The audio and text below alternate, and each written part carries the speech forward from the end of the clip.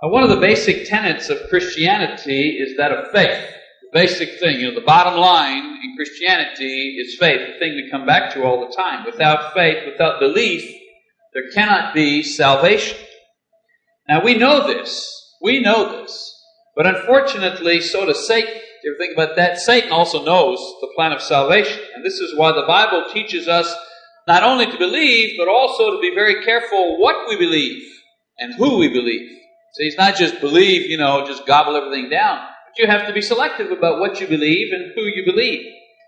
Proverbs 14 verse 15 says, "The simple man believes anything." Here the writer is telling us that believing just anything or anybody could lead us to destruction. So we have to be careful.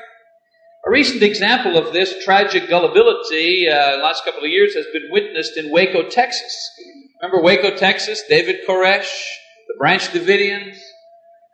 70 people, 70 adults and children, just destroyed in flames. And why was that? Was it because of guns? And was it because of, the FBI or whoever? Was it really that the reason? No, that wasn't the reason. It goes all the way back to a group of people believing in this individual and ultimately following this individual to their death. They believed anything, and the result was destruction for them.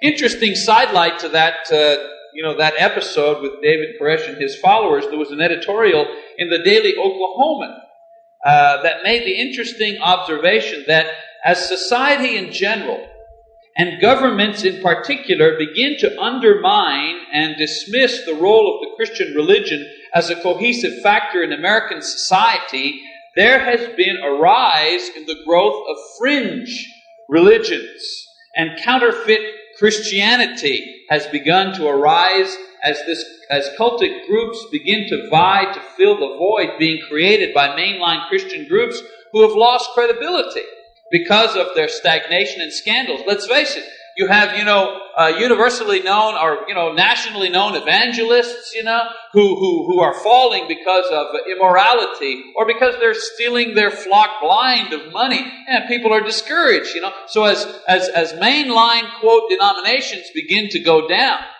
as there are scandals in Christianity, as the government begins to undermine the Christian religion in the sense that it really isn't an important part of the fabric of society, as this is going down, what is going up are the fringe religions that really people didn't pay attention to before, but now people are paying a lot of attention to these religions. A vacuum has been formed, and as you know, you can't stand a vacuum. Something has to fill the void that has been created because of this. Of course, on the upbeat side, this presents a great opportunity for the church, for us to present the pure and simple message of the gospel.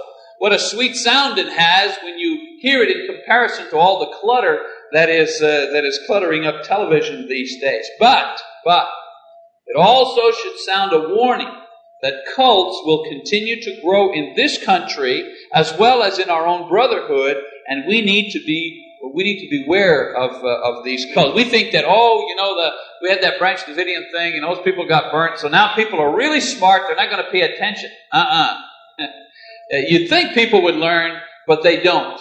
The cults keep on gaining new supporters. So tonight I'd like to give some background about cults in general, and information about how we can protect ourselves against cults, or what I call counterfeit churches. Okay, first of all, we need to answer the question, what is a cult?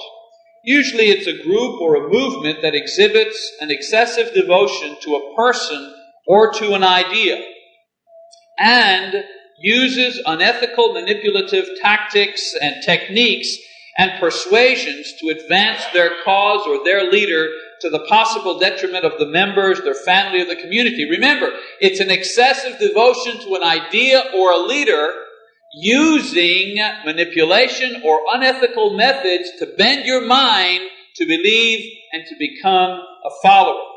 Now you have to remember the difference, and always keep your eye on this, the difference between any cult and true Christianity is that Christianity never uses manipulation or deceit to advance the kingdom of God. We speak the truth in love. We're open. We say what's in the book. We're open to discussion. We never advance the cause of Christ through lying or through cheating or through manipulation or through pressure. That's not the method that Jesus has given us to advance the cause of the kingdom. And in Christianity, society is always benefited by its presence. It's always good to society and not damaging to society. Now, there are different categories of cults. Okay, all kinds. Not just one type of cult. All kinds of cultic groups are found in different categories. For example, in Eastern religions, many cults exist in Eastern religions. The occult, the witchcraft, voodoo, Satanism, all these are cultic in nature. Communal and many self-help, not all, be careful now, it's on tape, I can play it back. Communal groups and many self-help groups and systems use cultic methods in order to gain adherents. Zen and the Sino-religious, Japanese mystical religions, mass therapy or transformational training. UFO cults, they have cults based on UFO sightings. They have a thing called Christian aberrational. Christian aberrational are simply cults that use Christianity as their cover. Okay, like the Branch Davidians, we talked about that before. Spiritualist groups, certain forms of psychotherapy, not all forms of psychotherapy, please don't get me wrong, but certain forms of psychotherapy are cultic in their manner and their usage. Of course, the New Age movement is rife with cultic techniques and groups, and then, of course, and what is a development in Europe, especially, is racist groups. Skinheads and so on and so forth. They're very cultic in their approach. Now, all cults have different approaches, but the bottom line of cults, okay, is mind control. I mean, they're dressed differently. They have different habits. They have different, quote, theology or philosophy. But the bottom line, the goal of all cults is mind control. Also referred to as brainwashing, coercive persuasion, thought reform. Call it what you want. It's mind control, controlling your mind. A process where a person or a group systematically uses unethical, manipulative methods to persuade others to conform to the wishes of the manipulators. Now, it could be for profit, manipulate you for profit, but not always for profit. Mostly, it is to satisfy a need for control, interpreted as a vision or a prophecy. Some people are control freaks. They don't make money at it. They just like to control your brain. They like to make sure that you think like they think, and they'll do anything to control your mind. Now, the methods may vary, but there are some overlapping stages in the control game. Okay? Again, the groups are different names. They're clothed differently. They have different systems. But they have different stages that they all use. Okay? 3 stages. Common tactic. Stage number 1, deception. Deception. Recruits are convinced into believing that the groups will enrich their lives in some significant way. That's not a bad thing. And we all have, groups and associations that if we join them, they'll profit us in some way. I'm not saying that joining a group is bad. I'm saying that the recruiters for cults will always make a promise that the devotees will be enriched somehow. This will be really great for you. But this method is usually done in a highly manipulative and unethical way until the individual joins and begins to abandon his or her individuality and takes on the group perspective and the group goals. Again, the key here to differentiate between cults and just legitimate groups is how this is accomplished. In cults, joining the group is accomplished through manipulation and deceit and pressure. Number 2 tactic, dependence. Dependence. By gradually isolating members from the outside influences, by establishing unrealistically high and guilt-inducing expectations, by punishing any expression of negativity and denouncing any independent or critical thinking, the group causes members to become extremely dependent on the group's compliance-oriented expressions of love and support. It's like, if you don't do what I tell you to do, you're not going to get my love. Okay? They make you dependent on them. they make the individual totally dependent on the group for love and acceptance. And that individual is not comfortable at all in any other setting other than the group. Okay? Third tactic, dread. Deception, dependency, dread. Once a state of dependency is established, the group's control over members' thoughts and feelings and behavior is strengthened by the individual's growing dread of losing the group's psychological support. Some even face physical threats as well. In other words, if you don't comply, you don't get any love. You've got to comply in order to get love. Now the question is always asked, if these cults are so bad, who joins them? What kind of zombie joins this type of thing, you know? Well, researchers tell us that there's no type that joins a cult, but there are some common factors.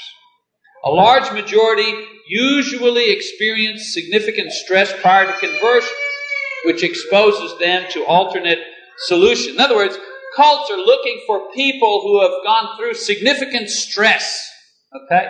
There's I want to make a parenthetical statement here, an interesting parallel here. Conversion to Jesus Christ is also often preceded by a crisis.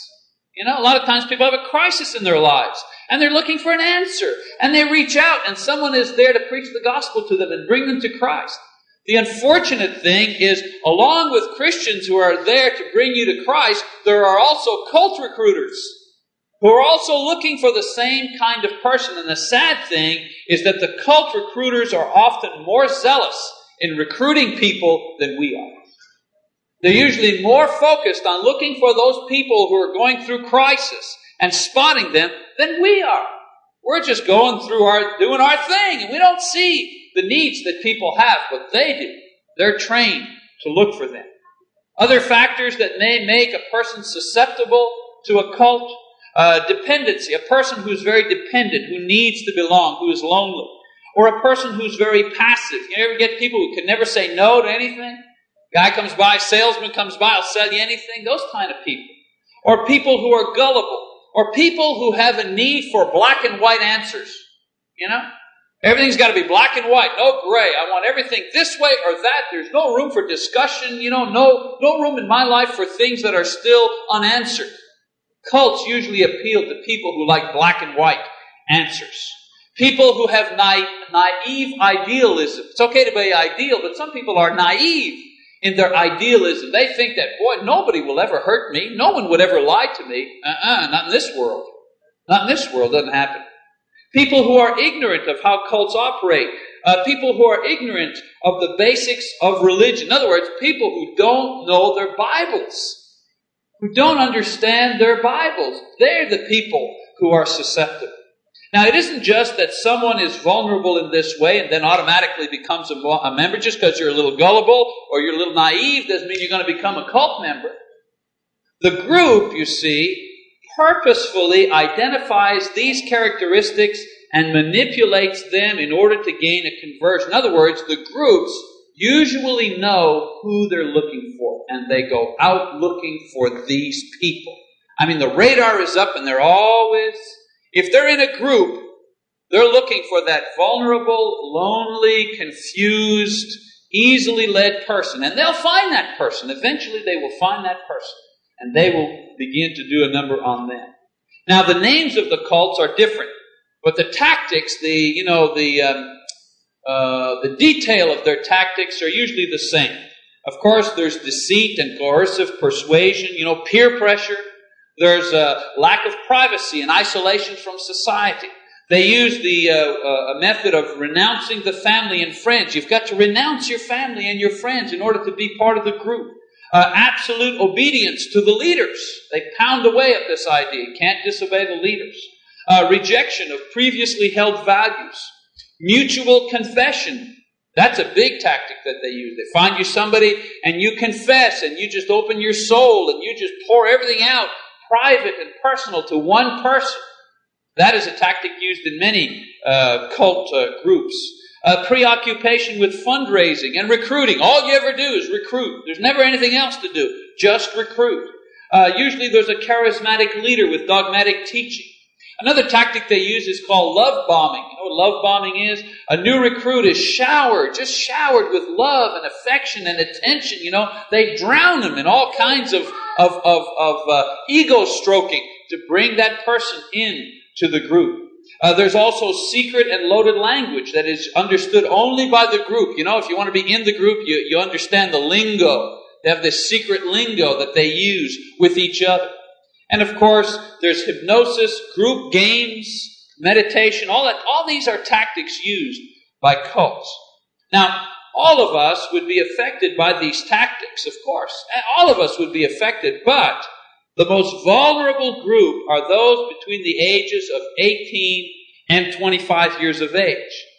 Those who are in the middle to upper socioeconomic background, those who have average to above average intelligence, those who are curious, those who are idealistic and usually in a state of stress because of some kind of transition. Young people who are idealistic and away from home. What does that spell to you? Doesn't that sound like a college student? Sounds like a college student to me. Young people away from home who are stressed, who are idealistic, above average intelligent, in the higher socioeconomic range. That sounds like a college student to me. That sounds like a young adult to me. That's what this lesson is for tonight. Young adults and college students. I'm glad we've got it on tape.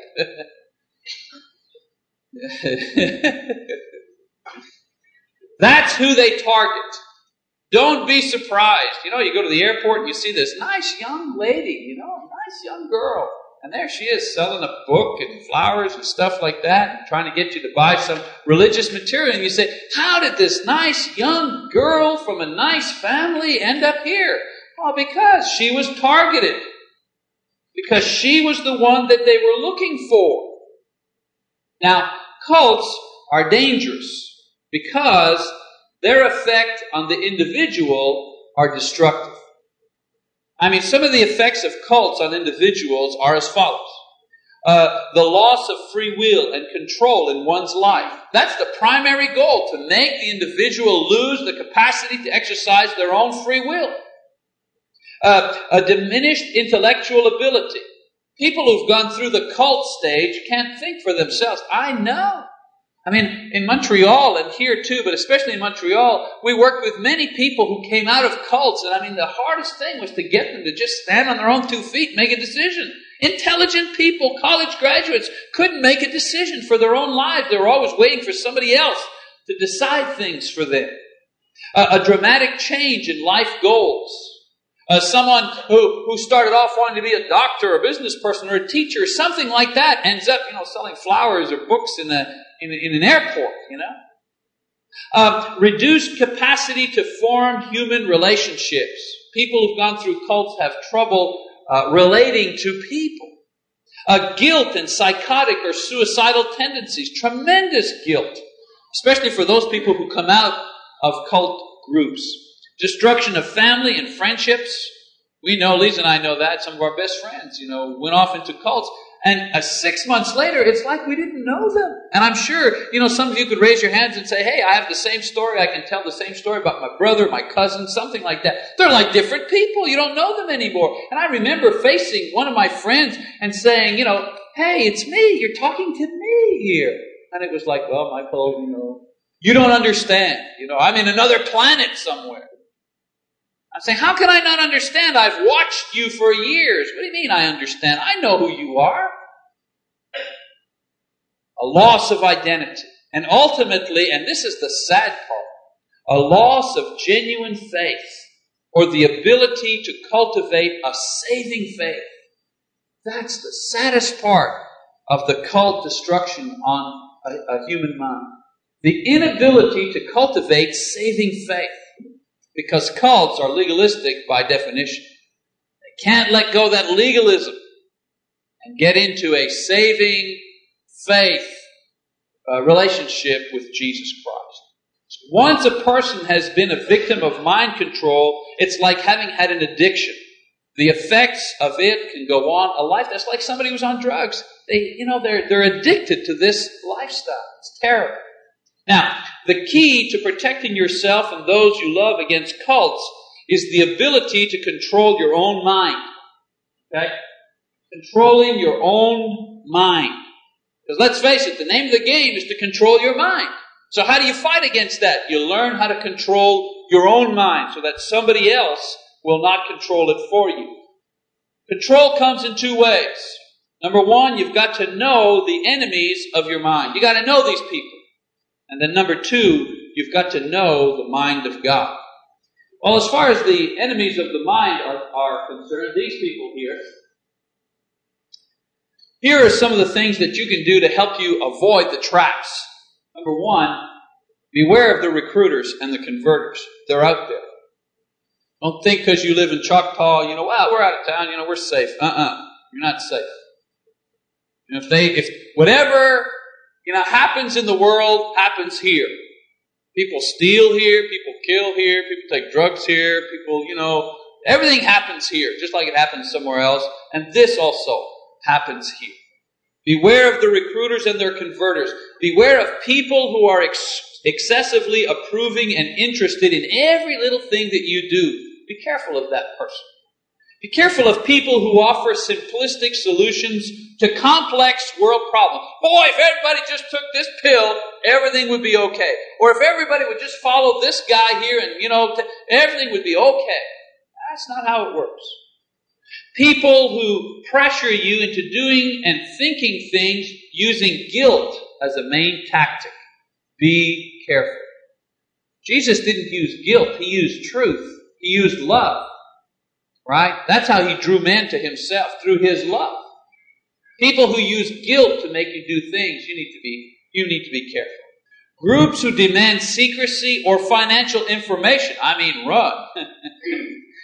If the guy's having a Bible study with you and at the same time he's saying, would you mind filling out this kind of financial information sheet for us here?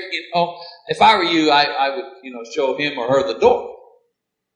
People who place heavy emphasis on fundraising or recruiting and devotion to a single living leader need to be careful. Now, I know I'm preaching to the choir here, If you were in cults, you wouldn't be here tonight. But these are things that we have to know because we have children and we have brothers and we have sisters and we have friends that we need to protect. The other thing you need to know is you need to know the difference between the church and a cult. Because you see, the language is often the same. The goals are often the same on the surface. But when you scratch a little bit and you go underneath, you find out that there's a big difference between cults and sects and the church, the genuine church. A lot of confusion here. The goals and the language, as I say, are often similar. But when you go down deep inside, there's a big difference. For example, the church teaches allegiance to Jesus Christ.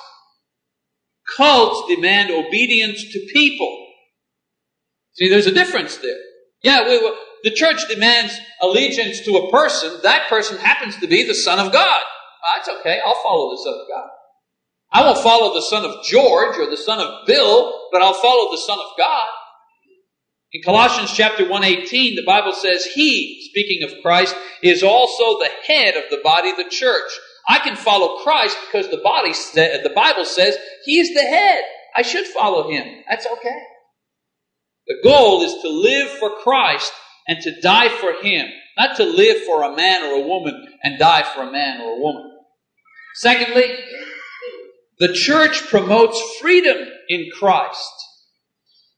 And my goal for you as a preacher is that you are free in Christ. That you're not weighed down by sin or ignorance or fear or despair. I feel that as a preacher, I've done a pretty good job if this congregation is free. Free. That they're not depending on me. That their whole dependence is on Jesus Christ. And they are free. Free in their minds and free in their hearts. That's the goal. Free to love each other with all enthusiasm. But the goal of cults is to reduce personal freedom in thinking and doing. Galatians chapter 5 verse 1 tells us, it was for freedom that Christ set us free. We should not be enslaved by any man or any institution. Thirdly, The church encourages study and thinking and questioning and searching in order to grow in Christ. We have this thing, it's called Sunday school. We get together, we sit around, we talk about the Bible, we ask questions, we debate, we think, we study. We don't always agree.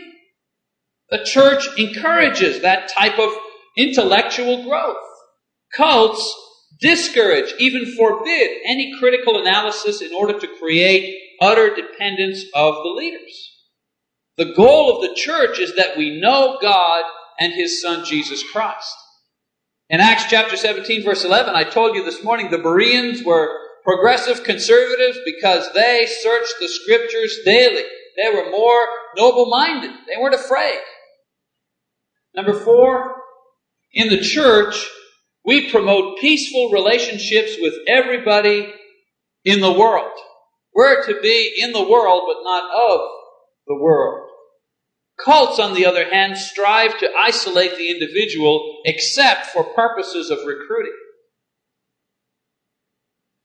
When you were baptized, when you became a Christian, nobody said to you, you had to go into a cave or you had to hide out at your house. No. Jesus said, go now, go. As you are going, preach the gospel to all creation. He sent you back out into the world to do the work of preaching. Go ahead and make relationships and talk to people and get to know people and create relationships with people. But cults don't do this. They strive to isolate the individual. And number 5, the church strives to serve the community in the name of Jesus Christ. We want to serve the community. We had a VBS. We invited the kids. We fed them. You know, if somebody comes here and has a need, whatever, we're here to serve the community in the name of Christ. But cults rarely benefit humanity with benevolence. Their only goal is to save humanity by recruiting it into its own orbit and control. That's what they do. The goal of the church is to glorify God with good works. That's what Jesus said in Matthew 5, verse 16. Let your light shine before men in such a way that they may see your good works and glorify your Father who is in heaven. We're out to benefit the world, not just save it and bring it into we're out to benefit the world. Now, the greatest protection against cults, however, is knowing the mind of God, whom these people say they represent. The ability to properly understand and use God's Word is still the best protection against slavery to any cult. Jesus said, if you abide in my word, then you are truly disciples of mine, and you shall know the truth, and the truth shall set you free. Free from what? The truth shall set you free from sin and condemnation and fear and ignorance. If you know the truth, you can't be enslaved through ignorance. Cults are nothing new. Mind control for the purpose of destruction of the soul is not a 20th century invention. The Bible has always warned against cults. I mean, how are people led astray? How do you think people are led astray? You think cults are new? In Romans chapter 16, verse 18, Paul says, by good words and fair speeches, they deceive the hearts of the simple. Nothing new. There have been liars from the beginning who are on power trips trying to control people's mind. Nothing new. Paul tells us we should know God's Word. That's how we will protect ourselves. Know the mind of God. Just a couple of things here. We'll wrap this lesson up. Number 1, how to do that. Prove all things. 1 Thessalonians chapter 5, verse 21 says, prove all things. Learn to assess and discern and weigh matters before accepting them as true. We're not necessarily negative or narrow-minded just because we are careful before we accept as true or accurate something that somebody says. Even though they say it with zeal and enthusiasm, that's not what makes it true. I mean, the Jews had a lot of zeal, but it was without knowledge, and they perished because of it. And so be accepting of the truth, not just zeal. Zeal is good, but, you can have zeal and ignorance. Secondly, try the spirits. 1 John chapter 4, verse 1. Try the spirits, whether they are of God. In this case here, he's talking about prophets and teachers. Try the spirits. Are they speaking on behalf of God? Those who say that they speak on behalf of God should be measured solely against God's Word. And if they fail this test, they should be rejected. Again, I tell you, it's not how zealous or successful or pleasant or powerful or beautiful. You got two ladies It's raining out. It's Saturday. Here you are, big lazy thing. You haven't shaved in 2 days. You're at home. You're watching cartoons with the kids. And then your big deal for today is you're probably going to go out and eat lunch and then lay in the hammock and read the paper that afternoon. And ding dong, the doorbell rings. And there are these two ladies, and it's raining outside. And you've got two Jehovah's Witnesses. How do you feel? Guilty. How you feel? You feel guilty. They're out there doing their thing. I'm down here relaxing on my day off. I feel bad. They're so zealous. Being zealous doesn't make them right. I have no compunction. No compunction at all. Close the door and say, I'm sorry, I'm not interested. I'm not interested in false religion. I'm not interested in false teaching. I'm not interested no matter how zealous, no matter how pretty you are, no matter how nicely dressed, you've got your little girl with you, you've got your little boy with you. That doesn't matter to me. I have no compunction at all to turn away someone who's trying to bring false teaching into my home. Period. Try the Spirit. God's messenger has only God's message, and if he doesn't, he should be rejected without hesitation. I have no compunction in rejecting someone who tells me that Jesus is an angel or that Jesus is not divine. Listen, if Jesus is an angel and Jesus is not divine, you and I are utterly lost and dumb to boot. So I have no time to waste with someone who will undermine my salvation. Thirdly, beware of false prophets. Beware of false prophets, which come to you in sheep's clothing, but inwardly they are ravening wolves. Matthew chapter 7, verse 15. We need to realize that some people will lie in the name of the Lord in order to gain control over you. And that's the problem we have. We're so naive. We think nobody, they wouldn't lie to me about a thing like this. Sure they would. Sure they would. Of course they would lie to you. To gain control over you, of course they would. Somebody lied to them, they believed it, they're going to pass it along. Sure. And you know why I know this? Because the Bible says so. Because Jesus tells me I have to be careful because people will lie to me in my lifetime concerning religion.